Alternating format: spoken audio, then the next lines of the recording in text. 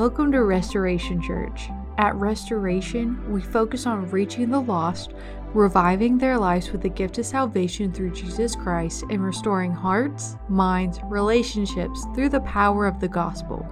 We are a church equipping and empowering the body of Christ to reach their full potential in Christ. We are led by Pastor Rex and Jennifer Hare. We hope you are encouraged by this morning's sermon. Thanksgiving's coming up. You're not going to get a very thankful sermon from me this morning. You got that last week from Rex, and I appreciate that he preached that because I don't have to preach that. So, Bree, if you'll pull up Jeremiah 1:5, that is for the title of my sermon. The title of my sermon is called In the Thicket. Jeremiah 1:5, 12:5 is what I meant. Not 1 through 5. That's my verse, so I'll be preaching off of it. Jeremiah 12:5, it says, "If you have raced with men on foot, and they have worried you, how will you compete with horses? And if in a safe land you are so trusting, what will you do in the thicket of the Jordan?" If you will stretch your hands this way, we're going to pray and get ready for the word this morning, Lord. Dear Lord, thank you for this day. Thank you for all that you've given us, and thank you for this word that you have provided for us, Lord. We're just so thankful for that. We're so thankful for everybody in this church and all that they do, Lord. And we're just as the holidays are coming on, we're reminded of what you do for us, of how you sent your Son to die for us, Lord. We praise you for that. We honor you, Lord. Just be with me this morning and be with everybody as they get a little taste of your word, Lord. In Jesus' name, pray. Amen. In the thicket. So that's what we're going to talk about this morning. All right, as we begin, we're going to do something a little different. If everybody will close your eyes, I'm going to give you a little image in your head, so that way you can kind of picture what I'm talking about this morning. All right, so if you close your eyes, I want you to think about being in the woods. You're walking through the woods in Alabama, and I want you to think about mosquitoes biting your ankles. They're rolling up your socks just to bite your ankles. You're slapping at them the best you can. You look around, and there's nowhere to go. There's no trails. There's just briars in front of you. There's kudzu. There's just a thicket. You turn around, and the same is behind you. You don't know how you got there, and there's no opening as far as you can see. You can open your eyes now. And that's kind of an intro to an Alabama horror movie, if you think about it. Just had Cousin Bob with his chainsaw running around, and that's what you get. But that's a lot of what our woods are in Alabama. It's just a thicket. A thicket is something you see quite regularly here, especially if you're just driving down the roads in Alabama summer. Our woods are so thick and so dense that if they haven't been burned recently, or if it ain't wintertime, that they're grown up, you can't even see through them. And I know in my experiences when I go hunting or whatever it is, I've gotten into some pretty sticky situations just by walking through the woods. You know, I'll come out of the woods and for some reason, Jason knows what I'm talking about, you get them green things that stick to you and then they multiply in the dryer. If you don't pull them off, the little salt dryers or whatever it is, they stick to your clothes and can't get them off of them. Or if you're like John and David, we went golfing a couple weeks ago, you'll get them on you too from looking in the woods for your ball. Not me though, not me. But I think that's many of us today. We're all, I think, at some point in our life, whether it be today, whether it be yesterday, whether it be last week, are in a thicket. Trapped with nowhere to go and mosquitoes giving you malaria. And today, that's what we're going to talk about. We're going to talk about a man who lived his whole life going through a thicket, going through a journey, going through hard times and talking to a bunch of people who didn't really want to listen. We're going to talk about Jeremiah. He wasn't called the weeping prophet for nothing. He was called to be a prophet at age 20 to 25, scholars say. And Jeremiah is one of my most favorite people in the Bible.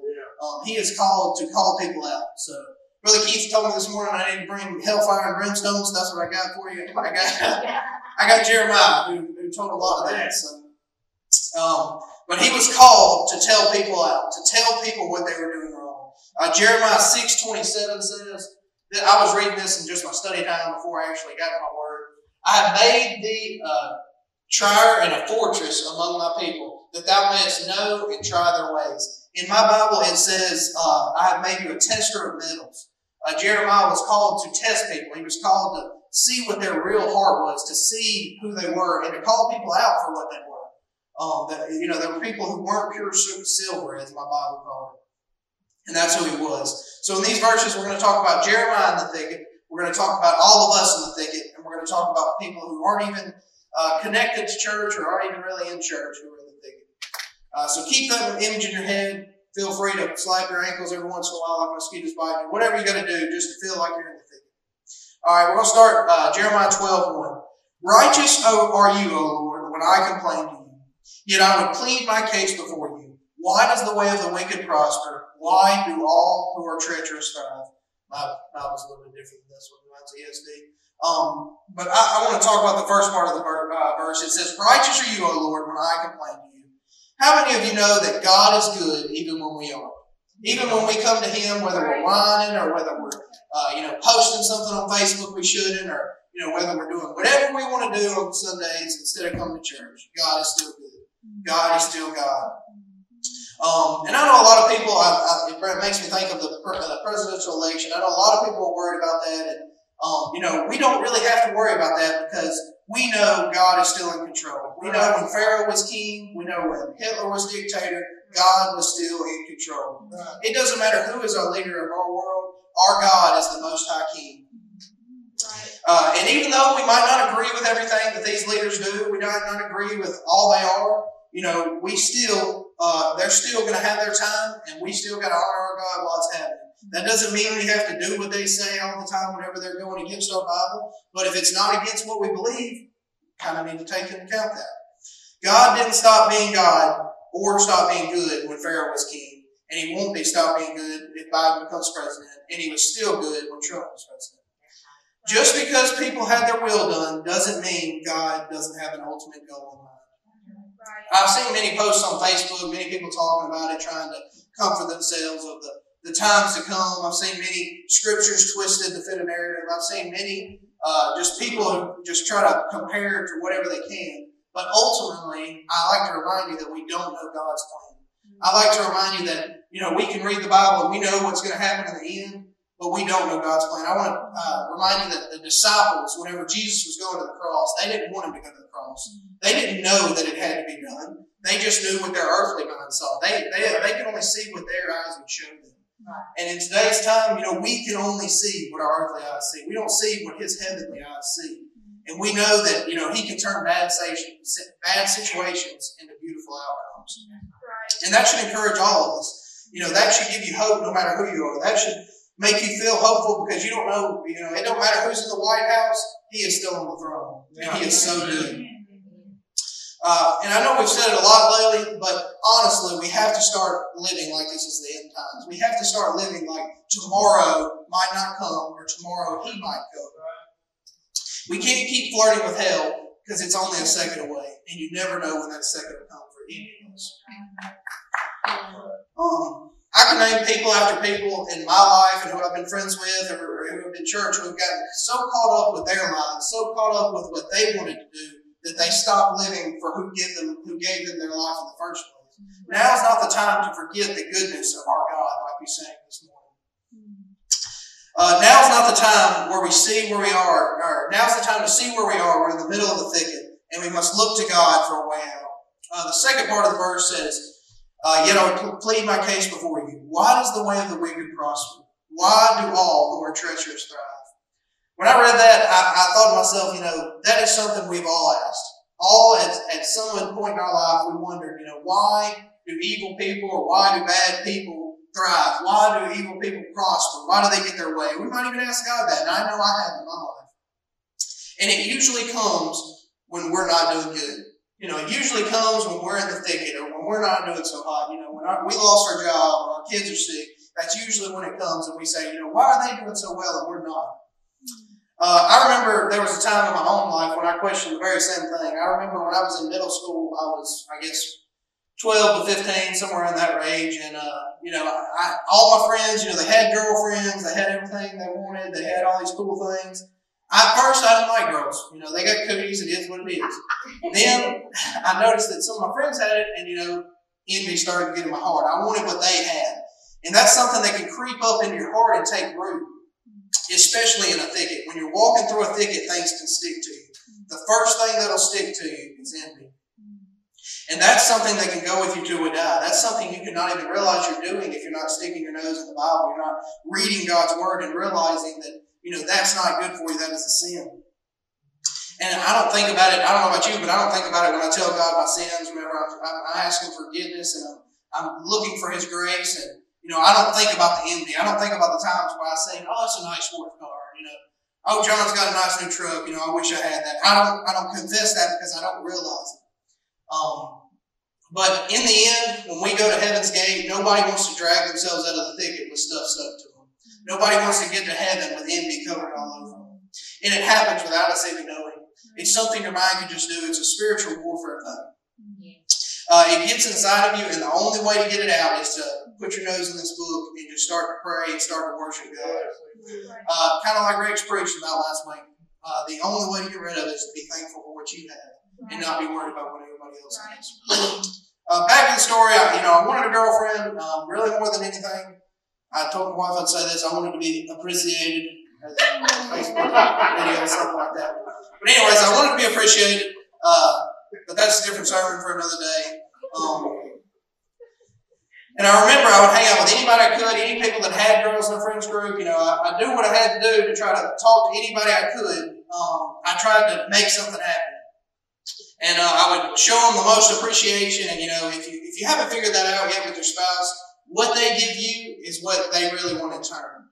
I wanted appreciation, so that's what I gave the most of. I tried so hard to appreciate people because I wanted it back for myself.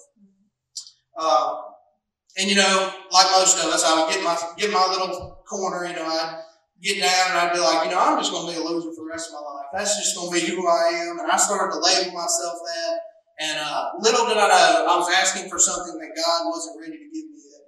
I was asking for something from God that He had the perfect answer to, and it just wasn't time for me to have my answer to my prayers. But that wasn't good enough for me. It wasn't the time, so I started to say, maybe it's me. God wants good things for us.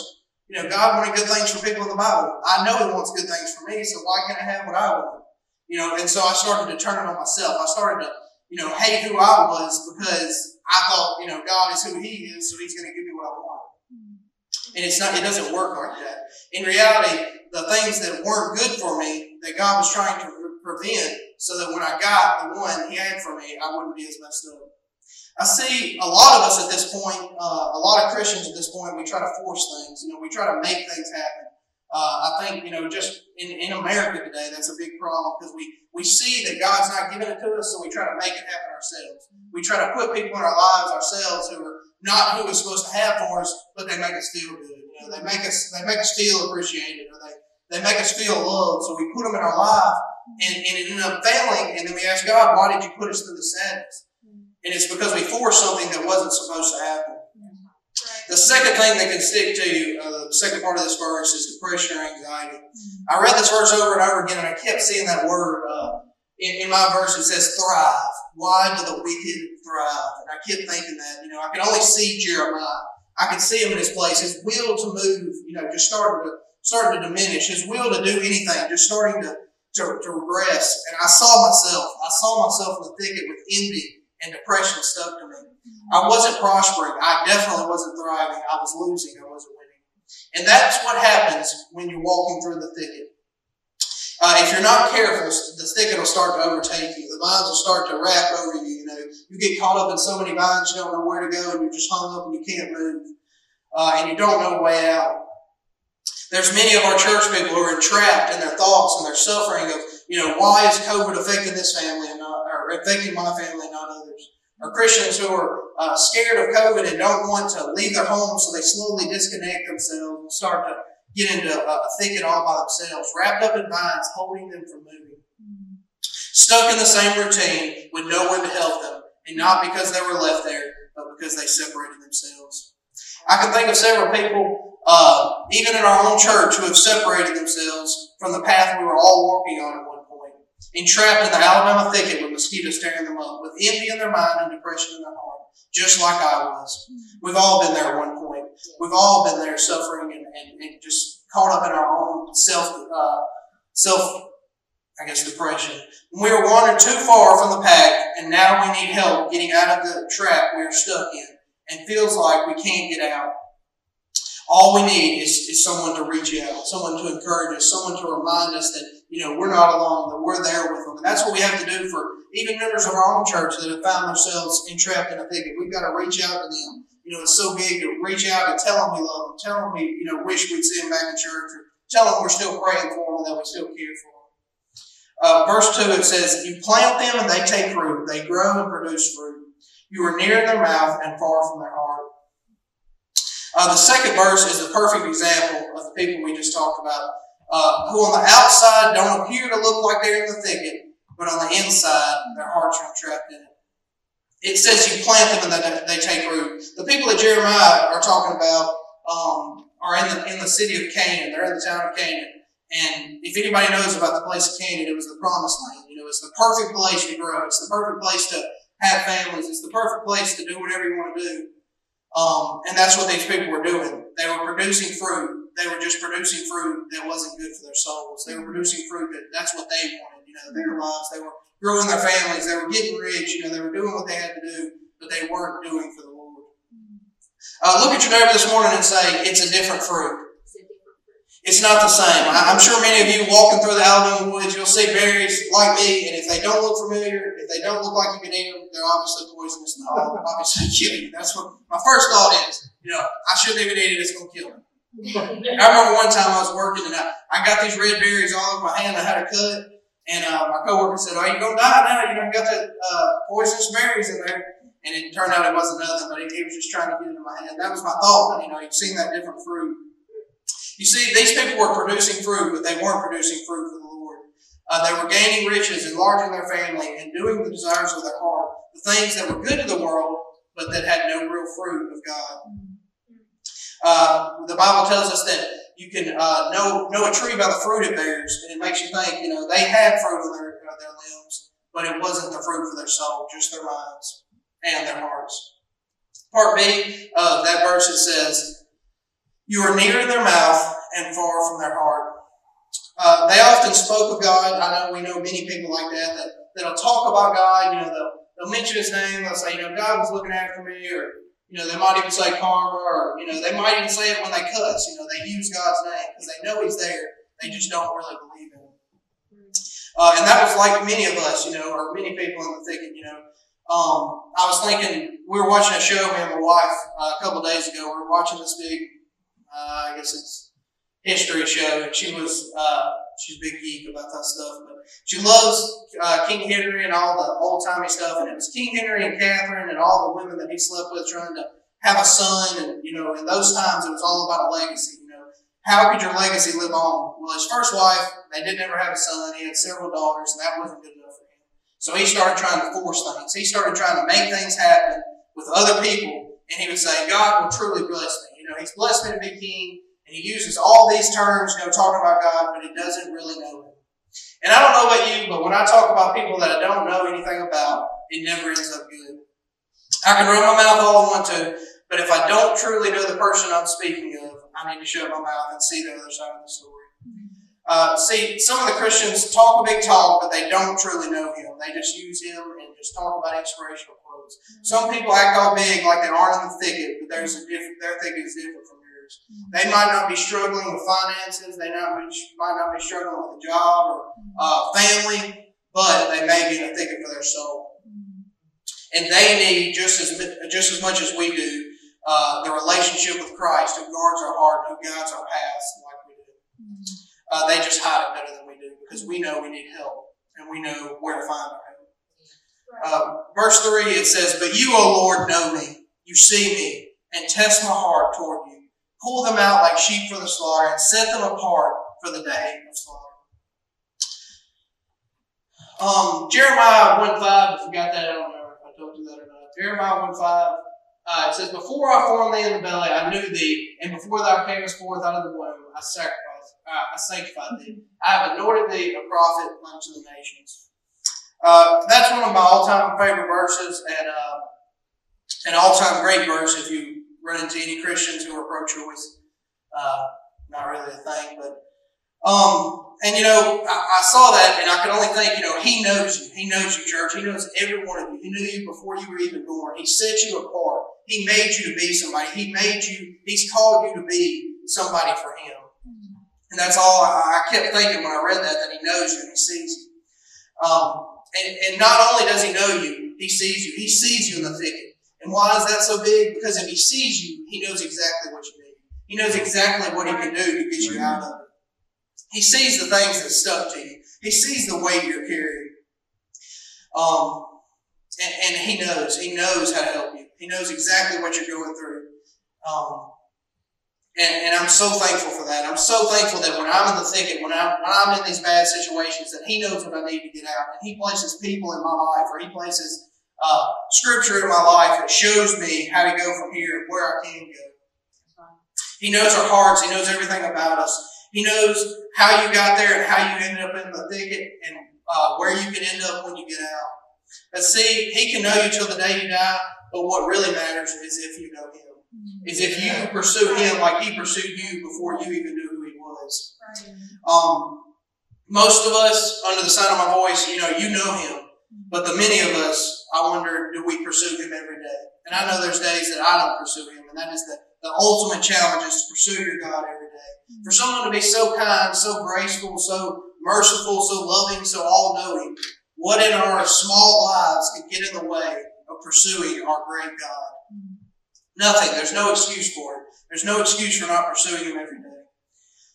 He's everything you and I ever wanted. He's the perfect answer. He gives ultimate peace. He's the greatest. I remember thinking in those days, God, if I can find for me this one person, if I can find this person who's going to appreciate me, who's going to love me, then I'm going to pursue Him for all my days. And I got everything I could ever imagine and more. And every day I try to remind my wife that I love her and that she's more than enough. And yet there's a God in heaven that sometimes I push aside and don't even look at. There's a God in heaven who gave me my wife, who gave me life, and yet every day I don't pursue Him. That should be a challenge to all of us. I don't remind Him of the greatness every day like I should. Yet He knows me, He sees me, and He wants me to choose Him.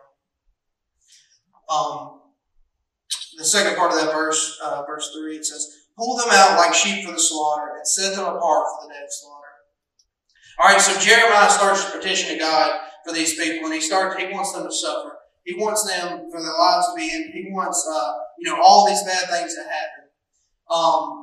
And raise your hand if you're glad that man's choices aren't God's choices.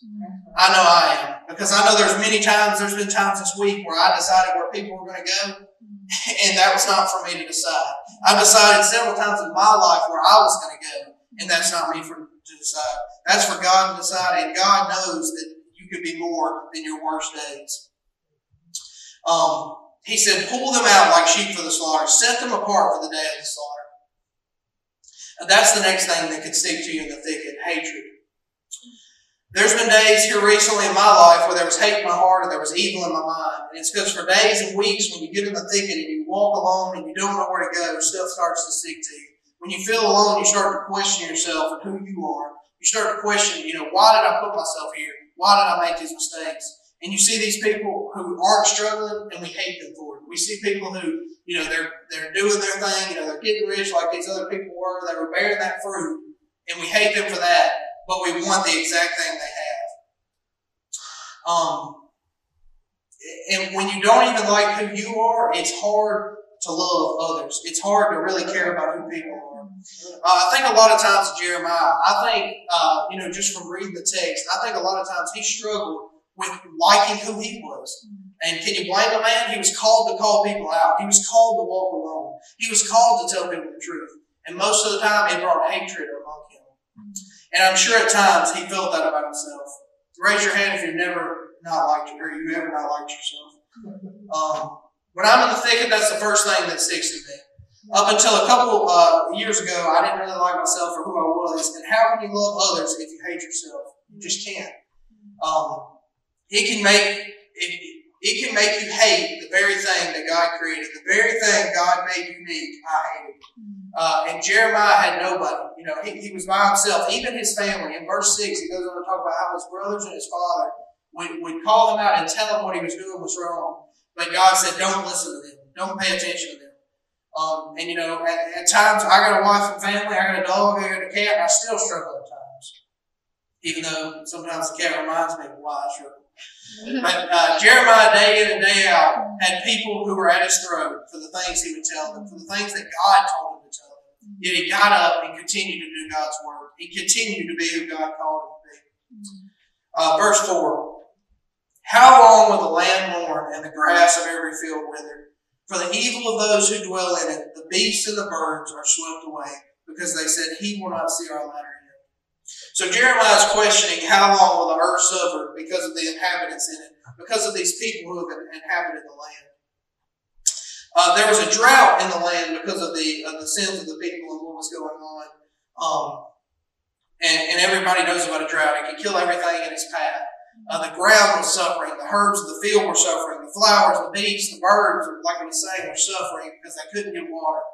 Everyone was suffering because one group of people refused to realize that God is the way. Instead, they pushed forth the other way.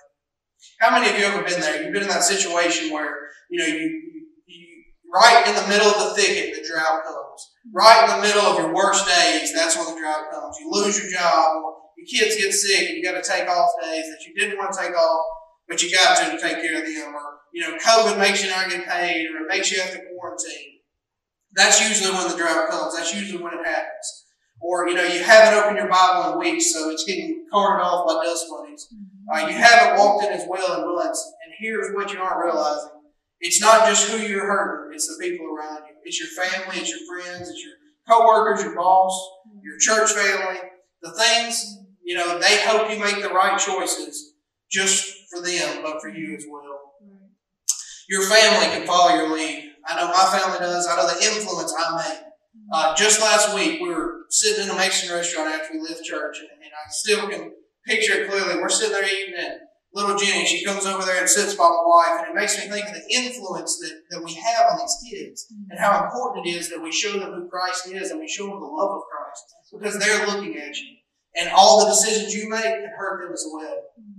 Little Eli came over there too and started sitting with us, and it makes me think, we really got to be there for them. We've really got to show them who Christ is and His love. Here's the thing about the drought. It can kill all of us. It kills everything. And water is a necessity in life.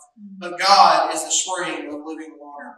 You got to choose, people. Are you going to suffer and die in the thicket, or are you going to drink from the living water of God? Jeremiah 2:13 says, Jeremiah, he's telling people things that God is telling them. And God says that He is the fountain of living waters. And then in 12:17, He goes back again and He says, God, you are the fountain of living water. He is the living water. And that's what we have to drink of whenever the drought is coming through. Whenever the hard times are coming through, we have to put our nose in His Word and learn more about Him. At the end of verse 4, it says, He will not see our latter end. They started mocking Jeremiah. They started mocking God. They started to say, He's not going to judge us. And a lot of these people were thinking He wasn't even real. They were turning into atheists. When I looked it up, the Arabic version of the Bible says right here on this part, it says, God shall not see. And I was thinking to myself, why is that so significant? In just the verse before that, Jeremiah says, but you, O Lord, know me. You see me. The words Jeremiah just got out of his mouth, these people were saying against him. He says, Lord, you know me and you see me. And you see, church, at times when we're in the thicket, we got to remind ourselves of who our God is. When all these people are talking against us, when all these people are telling us what we're doing wrong, when they're telling us that God ain't real, that He don't see you, that He don't see your prayers, you've got to remind yourself of who your God is. Like Rex talks about, you've got to remind your problems of how big your God is. You've got to remind Him how thankful you are of Him. In the thicket, when it feels like just the most important thing you can do is to remind yourself that God is with you and that He is all you need, and He will lead you into the thicket. He will lead you into what He has for you. These people were mocking Jeremiah. They were mocking God, and most of them will die in the thicket and end up in hell. But Jeremiah, who is in the thicket as well, surrounded by drought, surrounded by thorns, surrounded by envy trying to stick to him, depression, hatred trying to stick to him, Jeremiah is brought out of the thicket and on to the next fight of the Lord, because he was talking to God while in the thicket. While these people held God's name so near to their mouth and not their hearts, they didn't come out of it because he was not in their hearts. God has more in store for him. God has more in store for you.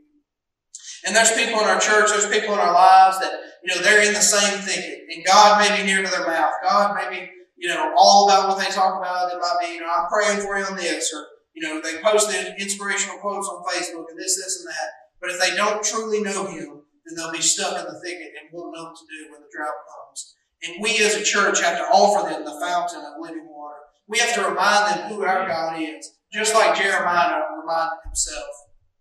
It does something amazing. It can kill the thicket because it needs water just like us. And in the tough times, if you water yourself with His Word, the fountain of living water, you will remain when the thicket dies. You will know where to go. God will show you how to go. God will show you the path and will show you what He has for you. Even when times get tough, even when COVID hits, no matter what happened, He will be there for us if we keep watering ourselves with His Word. And I know it's easy to say, I want to live my life. I want to do what I want. Times are getting rough. Let me do what I want to do. YOLO, whatever you got to say. But guess what? It could be our last day. And if you live it how you want to, ultimately, you'll most likely end up in hell. But if you live it how God would have it for you, you'll spend an eternity with Him in heaven. The last verse I want to use as, which was my title verse, I want to use as an encouraging verse, just kind of close with. This is God's response to Jeremiah. This is God's response to His chosen people, God's people to us.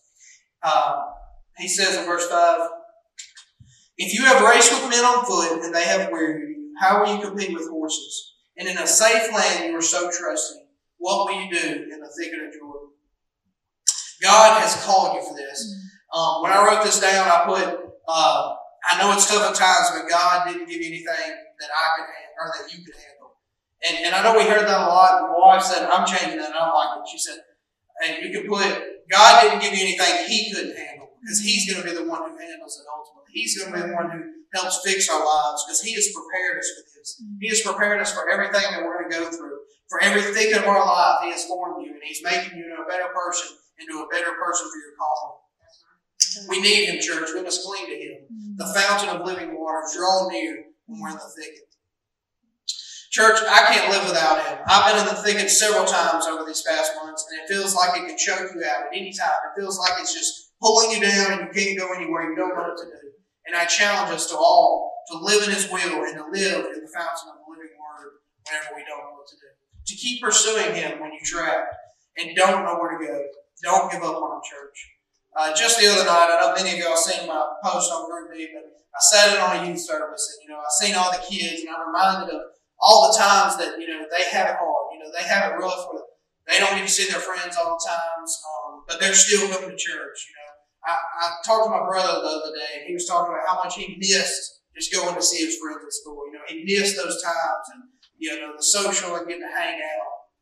They're in the Thicket church, and there's several of our kids on Wednesday nights who still come by themselves. They push forward, and that should give us all hope to keep pushing on for their sake and for ours. If they can do it, so can we. In the thicket of the Jordan, press into Him. Don't let things stick to you. Come out living His will. Know that He has greater ahead for you. Let's pray. Yeah. Dear Lord, thank you for this day. Thank you for this word, Lord. And thank you for all that you've given us, Lord. And just thank you for being with us in the thicket. Thank you for just remaining our God, no matter who is in charge, Lord. Thank you for being in control and having a plan, Lord. And we praise you for that plan, Lord. We praise you for all that you've done for us in our lives, Lord. We just pray that as we go out this week, that you will take care of us, and no matter if we get ourselves entrapped in these things, Lord, that we will turn to you in the fountain of living water, Lord. That we will just study your Bible and we'll grow closer to you, Lord. And then we'll start to make choices that lead us unto you, Lord, and not lead us unto what we want. I pray that you be with all of us as we go throughout the week. Keep us all safe. In Jesus' name we pray. Amen. Good.